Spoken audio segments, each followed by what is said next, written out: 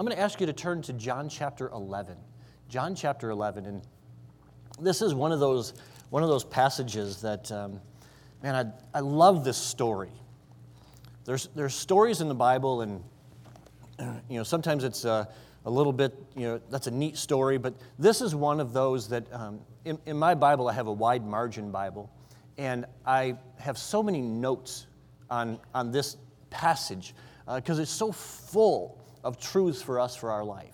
And so this morning, I'm hoping that we can get through this passage and see some things that will help us this morning, because, like I said, my challenge for you this morning is to have faith. To have faith. I mean, believe that God is who He says He is. Sometimes it's hard for us to believe things. Before we get married, we have an idea that we're going to be a good husband or a good wife. We've studied, we've watched our mom, we've watched our dad, we've seen people around us, and we're like, man, I'm going to be a great husband. I'm going to be a great wife when I get married. But we don't think about the events of, having dreams, and in those dreams, fighting off bad guys. And in that fight, in that dream, that karate kick that you've always been practicing, thinking through in your mind that if I ever had to attack somebody, it would be with this karate kick. And you do that karate kick in your dream. And then in your consciousness, you hear this whimper of somebody laying next to you, and you realize that you just karate chopped your wife. And you think, I am not a good husband. You're married for a while, and people tell you, man, have kids. It'll be fun. Have kids. And you think, boy, I'm gonna be a good dad. I'm gonna be a great dad.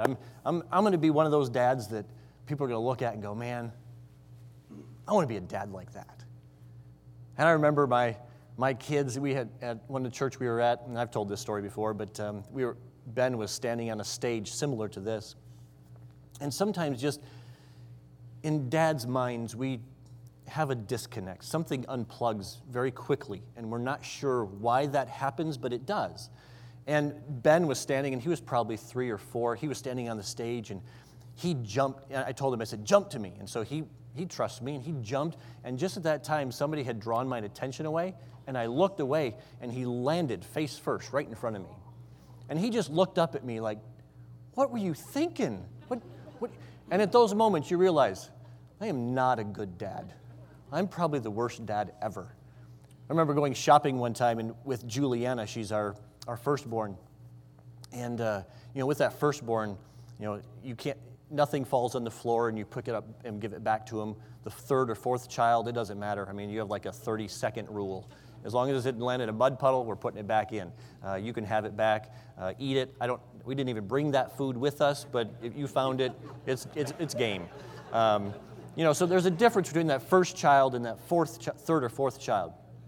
And I remember Juliana, our first one, and we were shopping. Rebecca and I were out shopping, and we had her. And there's certain things that as a parent you don't ever want to experience. You don't ever want to go through. And as a wanting to believe that you're going to be a good parent, you don't anticipate that things are going to happen.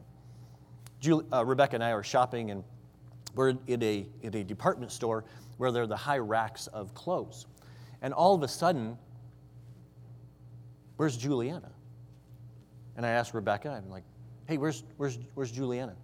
And she looks around and she goes, I don't know. And that panic that hits you when your child is gone, with the first child. With the third or fourth child, you're like, they'll show up. I mean, they will come back. I mean, I know them. If somebody took them, they will bring them back shortly. They do not want that kid. So that panic of my kid is gone. I don't know where my kid is. And so we start, the detective in me begins, and so I do my cross patterns across the store, and as I fan out and get further and further and further and further, and finally I'm standing, we were at JCPenney's, and I'm standing at the entrance of the mall, and I'm going, I can't find her anywhere. And Rebecca and I, we meet back together, and it's this panic of we have no idea. And I'm like, let's just go back to where we were, and let's start there again. So we get back to where we were, and I said, all right, now, where could she have gone? And at that moment, I hear this little singing voice. I'm like, shh. Where is that? We start going around, and inside a circular clothes rack, Juliana had gotten up in there and climbed in the center, and she was just sitting there singing and playing with something and having a good time. I'm like, oh, I'm glad nobody killed you, so I can. And it's at those times that you realize that belief that you are going to be a good father, it's gone. And so you have to work so much harder to become a good father and to build your faith that you're going to be a good father. And sometimes in our life, as a Christian, we believe that we have faith. If I were to ask you this morning, do you have faith? Do you believe God? My guess would be that every one of us would raise our hand and say, yes, I believe. I have faith. I believe God. But it's when the trial of our faith comes and our faith is tested, do we truly find out what our faith actually is? Because it's in these times that God comes in and He says, okay, you have faith? Let's see. So in John chapter number 11, let's look at this, and we're going to read a few verses here just to get the story going. In John chapter 11, verse number 1, it says, Now a certain man was sick named Lazarus of Bethany, the town of Mary and her sister Martha. It was that Mary which anointed the Lord with ointment and wiped His feet with her hair, whose brother Lazarus was sick. So here's the setup. We know of Mary and Martha. Mary and Martha were those people that when Jesus came into town, Martha was the one that was busy about the house, getting stuff ready. Mary was the one that's like, forget all that stuff. I'm going to sit at Jesus' feet. I mean, Jesus is here. I mean, imagine if Jesus came to your house today. It wouldn't be, hey, let's get stuff ready, let's clean the house a little bit. It's, I don't care. Jesus is here. Let's just sit down. Let's talk to Jesus. He's only going to be here for a short time. And Mary is the one who totally locked into Jesus. And Martha was the one that God said, Martha, don't be so cumbered about with all the stuff. I'm only here for a short time. Pay attention to me. And it's that Mary and Martha that we're talking about. And Lazarus, the brother, is the one who is sick. Verse 3, Therefore his sisters sent unto him, Jesus, saying, Lord, behold, he whom thou lovest is sick. This is that name dropping. This is that you ever meet somebody that's a common friend, and you're like, oh yeah, my buddy so-and-so, he knows you too. Oh, that's the connection. Jesus here is getting a message, and it's, hey, Lazarus, yeah, you do know Lazarus. You know that guy that you said that you loved? Yeah, that guy. He's the one that's sick. So we're asking you, we're just letting you know because we know on the backside that you could do something about this. So we're letting you know that guy, that Lazarus that you love, the one that you said that you have a great fondness for, the one that you said that you love, that's the guy that's sick. And so we want you to know that guy is sick, and we're sending word to you specifically so you know that Lazarus, the one you love, is sick. Just in case you want to know, Jesus. Just in case there was something you could do about it. So in verse number 4, when Jesus heard that, He said, This sickness is not unto death, but for the glory of God, that the Son of God might be glorified thereby. Now Jesus loved Mary and Martha and her sister and Lazarus. And when He heard, therefore, that he was sick, He abode 2 days still in the same place where He was. Now, Jesus sometimes does this. God does this sometimes. Do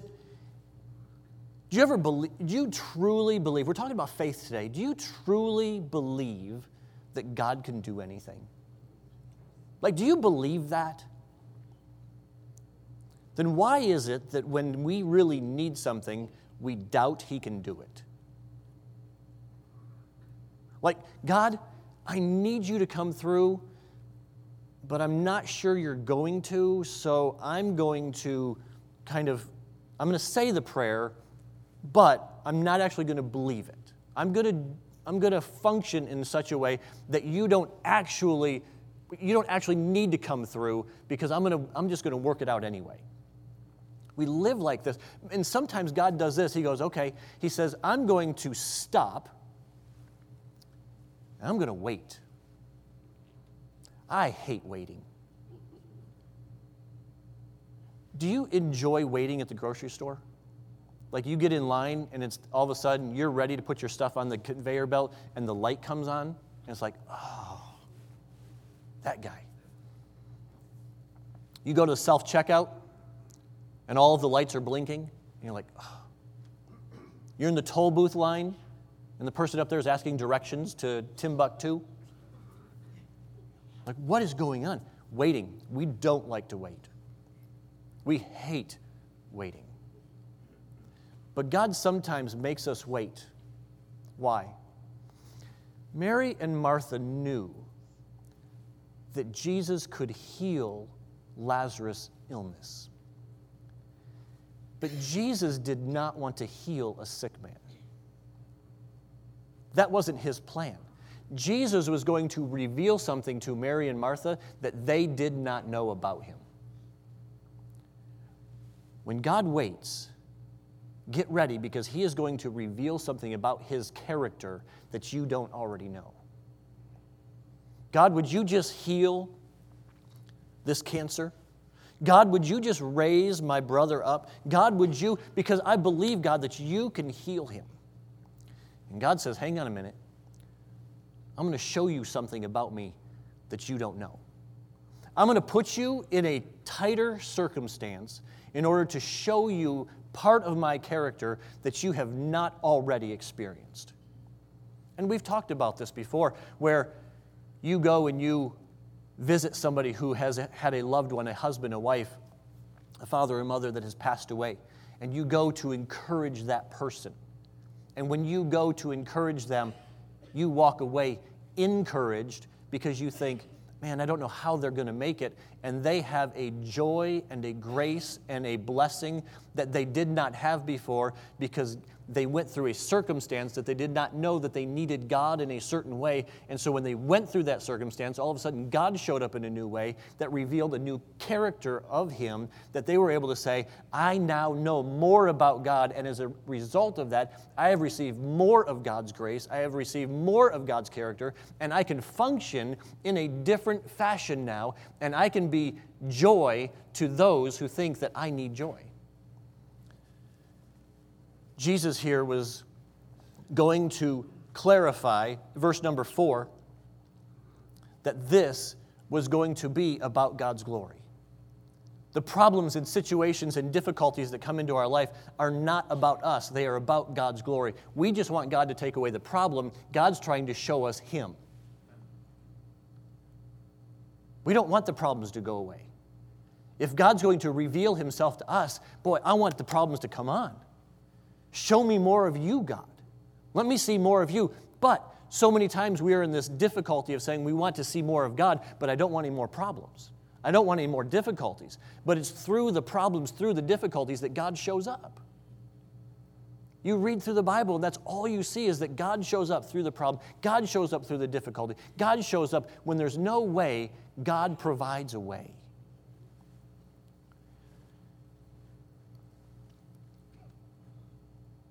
In order for our faith to be strengthened, sometimes things have to go from bad to worse. We just want God to fix it now so it doesn't get worse. And God says, I need to let it get a little more difficult for you. We're going to skip a couple of verses. In verse number 28, I want you to look at something. Because last time, when Jesus came, Mary was the one who was so excited about seeing Jesus. She could not wait to spend time with Him. This time, it isn't Mary that runs out to Jesus, it's Martha. And so many times in our life, we become like Marys. You know what? I'm excited to be in church today. Talking to the people that were sitting behind me this morning, they were like, man, church Sunday is the best day of the week. And we ought to think about that. We ought to think about Sunday as that way. Like, I cannot wait to get to church because I get to see all of you. I can't wait to hear what God is doing in your life. Church, Sunday is awesome. as long as everything in my life is going okay.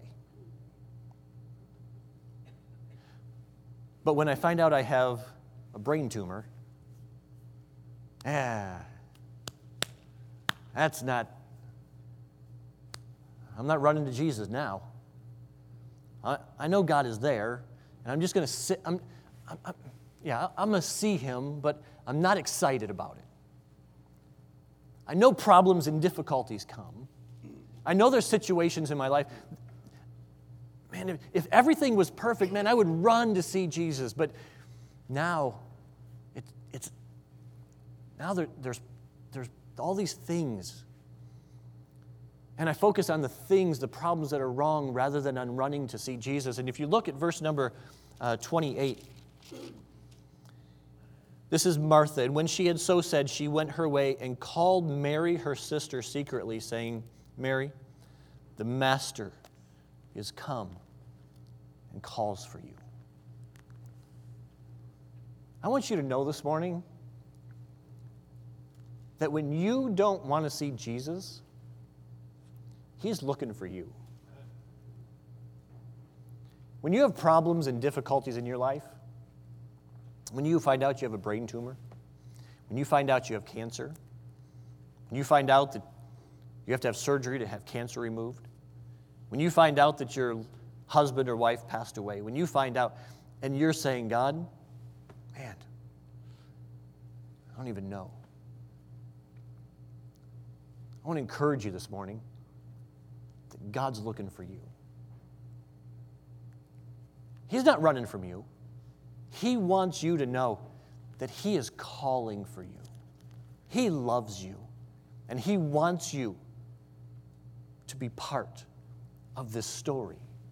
And so here He calls for Mary, and Mary comes, and she talks to Jesus. But it's interesting because Mary and Martha, it's very obvious that through this story that Mary and Martha had been talking. This wasn't something that they kept their feelings in. They didn't really have communication or anything. They had been talking, and you can see it in verse number 21, and we're going to look at another verse here, verse 21. It says, Then said Martha unto Jesus, Lord, if thou hadst been here, my brother had not died. And then look at verse 32, because Mary says something that's very similar.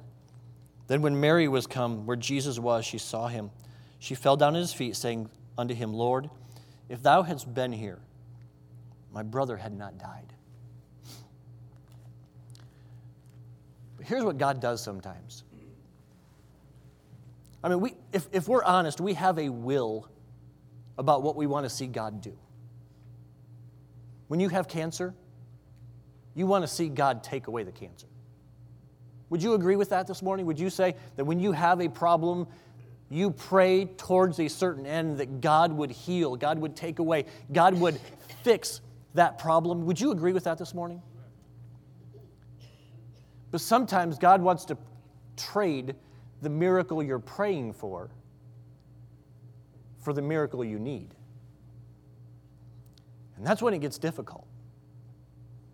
Because when God takes away the miracle that you're praying for and holds out a little bit longer for the miracle you need, it causes us to begin to doubt God's words. If you remember at the beginning, it says that Lazarus, whom thou lovest. Mary and Martha were asking Jesus to come because they knew that Jesus could heal Lazarus. They didn't think about him raising him from the dead.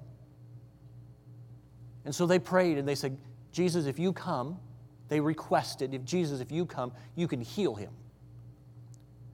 And Jesus held off and he said, Mary and Martha, he didn't tell them this. He said, I'm not going to give you what you're asking for because I know what you need. In your life, the problems that you're going through, the situations that are happening in your life, the difficulties that you look at and you say, God, if you would just fix this, I've got it laid out. Like, God, I know that if you were just if you would just function in this way, I know that it would all work to the best end. And God says, it's not about you, it's for my glory. Remember verse number 4. It's for my glory. And I'm not going to give you that which you are asking for. I'm going to give you what you need. In verse number 22, after Martha said this to Jesus, she uses a word that as soon as I read this word, I thought of another story. Verse number 22, she said, let me read verse 21 first. Then said Martha unto Jesus, Lord, if thou hadst been here, my brother had not died. But I know that even now, whatsoever thou wilt ask of God, God will give it thee. As soon as I read that but, I thought of another story, Shadrach, Meshach, and Abednego. These 3 Hebrew children, they stood up to Nebuchadnezzar. And Nebuchadnezzar says, if you guys don't bow down, you're going to be thrown in the fiery furnace. And they said, so be it. He said, heat it 7 times hotter. They heated it up. He said, you bow down. He said, nope, King, we will not bow down because our God can deliver us. But if he doesn't, we know he could have. Martha here is in this quandary of, I have the facts that I know you could have healed him and he's dead, but I also know that you can do and you can get whatever it is that you need from your Heavenly Father. So I have the facts that you're, and look at this, verse number 39. And this just shows us that Martha is fighting with this truth. Because she says, I know that you can. I know that you could have healed him. I know that you could have helped him. But he's dead. But I know also that if you ask something of God, that he'll give it to you. But look at verse number 39. She's still fighting with this through this whole story. Jesus said, take away the stone. Martha, the one who in verse number 21 and 22 said, I know that whatever you ask can happen. Jesus said, take away the stone. Verse 39, Martha, the sister of him that was dead, said unto him, Lord, by this time he stinketh, for he hath been dead 4 days. Jesus, what are you doing? He's been dead for 4 days. Why are you taking away the stone? He just stinks. Do you want to see his body? We know he's in there.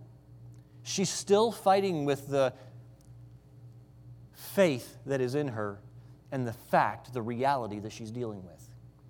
Do you ever have a struggle dealing with the facts that you're seeing today and the faith that God can change anything?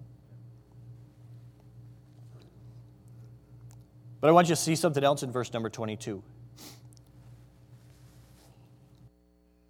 It says, but I know that even now, what's after now?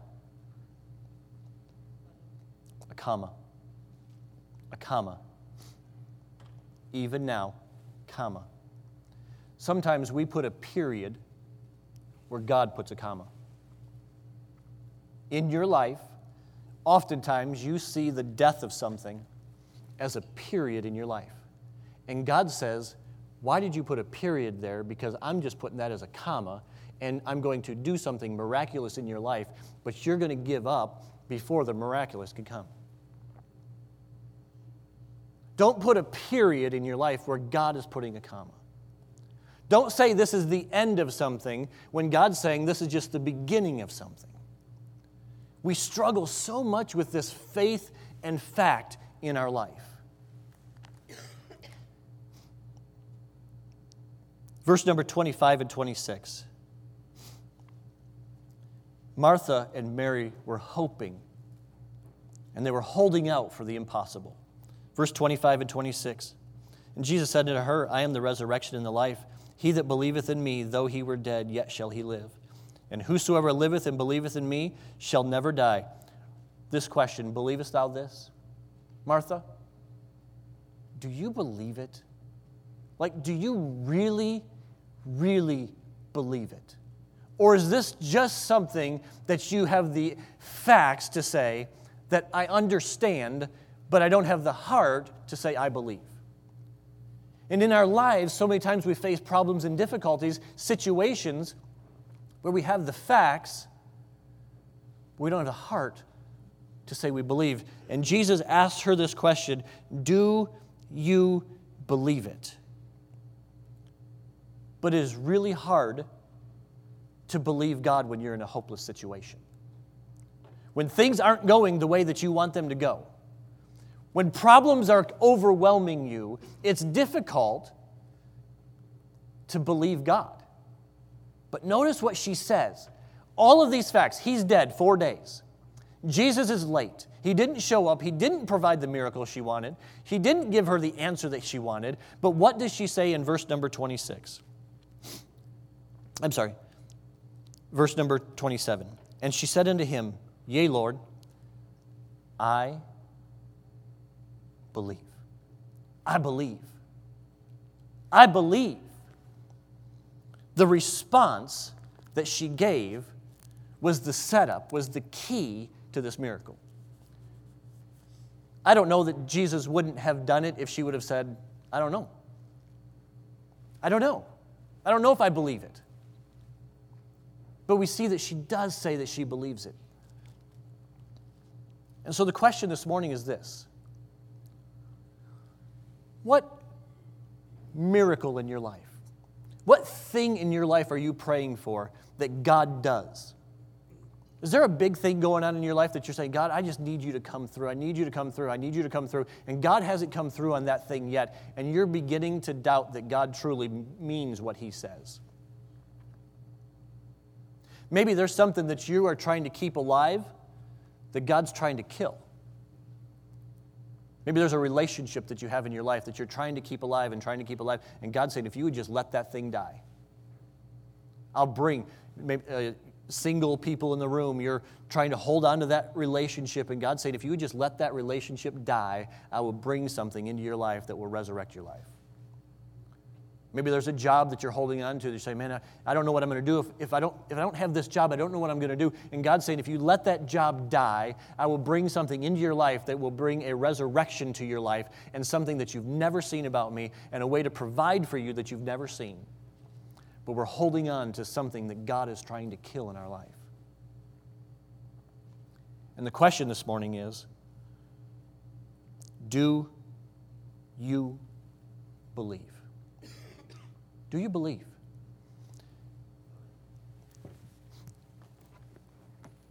A few years ago, I went through a difficult time. Just mentally, emotionally, went through a difficult time. And I would go to a coffee shop every single day. And in that coffee shop, there was a guy that would come in that would irritate the fire out of me. And I don't know why. I never met him. I never talked to him. But he would walk in the other side of the restaurant, and I had my table that I would go to. It was on the far side of the restaurant. It was quiet. I wanted God to do something in my life. I'm like, God, I need you to do something in my life. I am struggling here. It wasn't struggling with salvation, with God. It wasn't any of that. It was just functioning, just life function. And I'm saying, God, I need you. And I found this place that was a respite for me, and I would go to, and I would just study His Word and read for hours on end. And this guy would come walking in. And the best way I can describe this guy, it was Shaggy from Scooby-Doo. He had the little goatee. He had the crazy hair, and he even had the walk. You know, how Shaggy's arms just swayed in a weird way. And he had this backpack. And I do not know why, but from the first time I saw him come in, this guy irritated me. And I don't know if maybe it's just me, and maybe it was just this time in my life, but it was just one of those things where he never said anything to me, but he would come in and he would create such a ruckus when he came into the place that, people were moving out of his way for him. He had to get to a table and all of this stuff. And he would come in and he would unload. And I'm like, come on, man. I am begging God over here to do something in my life, and you are messing it up. Because I can't focus on God when you're walking in this room. So day after day and week after week, I'm sitting over on the far side of the restaurant. He comes in and sits on this side of the restaurant. And one day I walk in, and I just walk to my table naturally. You all have that table that you go to in that restaurant. And I walked in to go to that table, and I just about got to the table, and I realized that somebody was sitting in my seat. I just about asked him to move, but being a public space, I didn't feel I should do that. And so I looked around, and there was 2 tables in this whole coffee shop that were open. They were side by side, right by the window. So I made my way into the one table, and you know how you spread your stuff out, making people think that there might be somebody sitting at that table so they won't come and sit beside you? I did that. And I just needed my space for God to do something in my life. And I'm reading my Bible, and I have my journal, and in walks Shaggy. And I'm thinking, Lord, you are cruel. Because I know that the only space available is right next to me. And he's looking around, and I'm spreading my stuff a little bit further, and he sees the open table. And he comes walking in, and he's got his backpack, and he's shuffling it in, bumping me, and I'm thinking, oh, God, I do not have time for this today. I am begging you to do something in my life. And he sits down, gets out his backpack, and he's humming his little song, and he's unloading this backpack. And I'm like, how do you have that much stuff in a bag? I mean, he's just got piles of stuff on his table now. And I'm trying to focus, but being nosy, I'm looking at what he's doing. And he's organizing all of his stuff, and then he stops, and he takes a stack of 3x5 cards, takes the rubber band off them, and I look over, and he's memorizing Bible verses. I'm like, God, what are you saying to me? And he's doing that for a while. Then he opens up his Bible, and he's writing, he's studying, and I'm like, I get it. All this time, I've been coming to this restaurant and asking you to do something. And months ago, you started with this guy. And today, I realize I was praying for something, for you to do something in my life. And God, you were sending somebody into my life. You see, so many times we pray for something, and God says, I know you think you know what you need, but I really have the best intention for you. And I want you to see something new about me. And that day, God taught me something great about him. God taught me something about people. That young man has no idea that he crossed my path and changed my life. But that day changed everything. That day for Mary and Martha, it changed everything. Because God said one question: do you believe?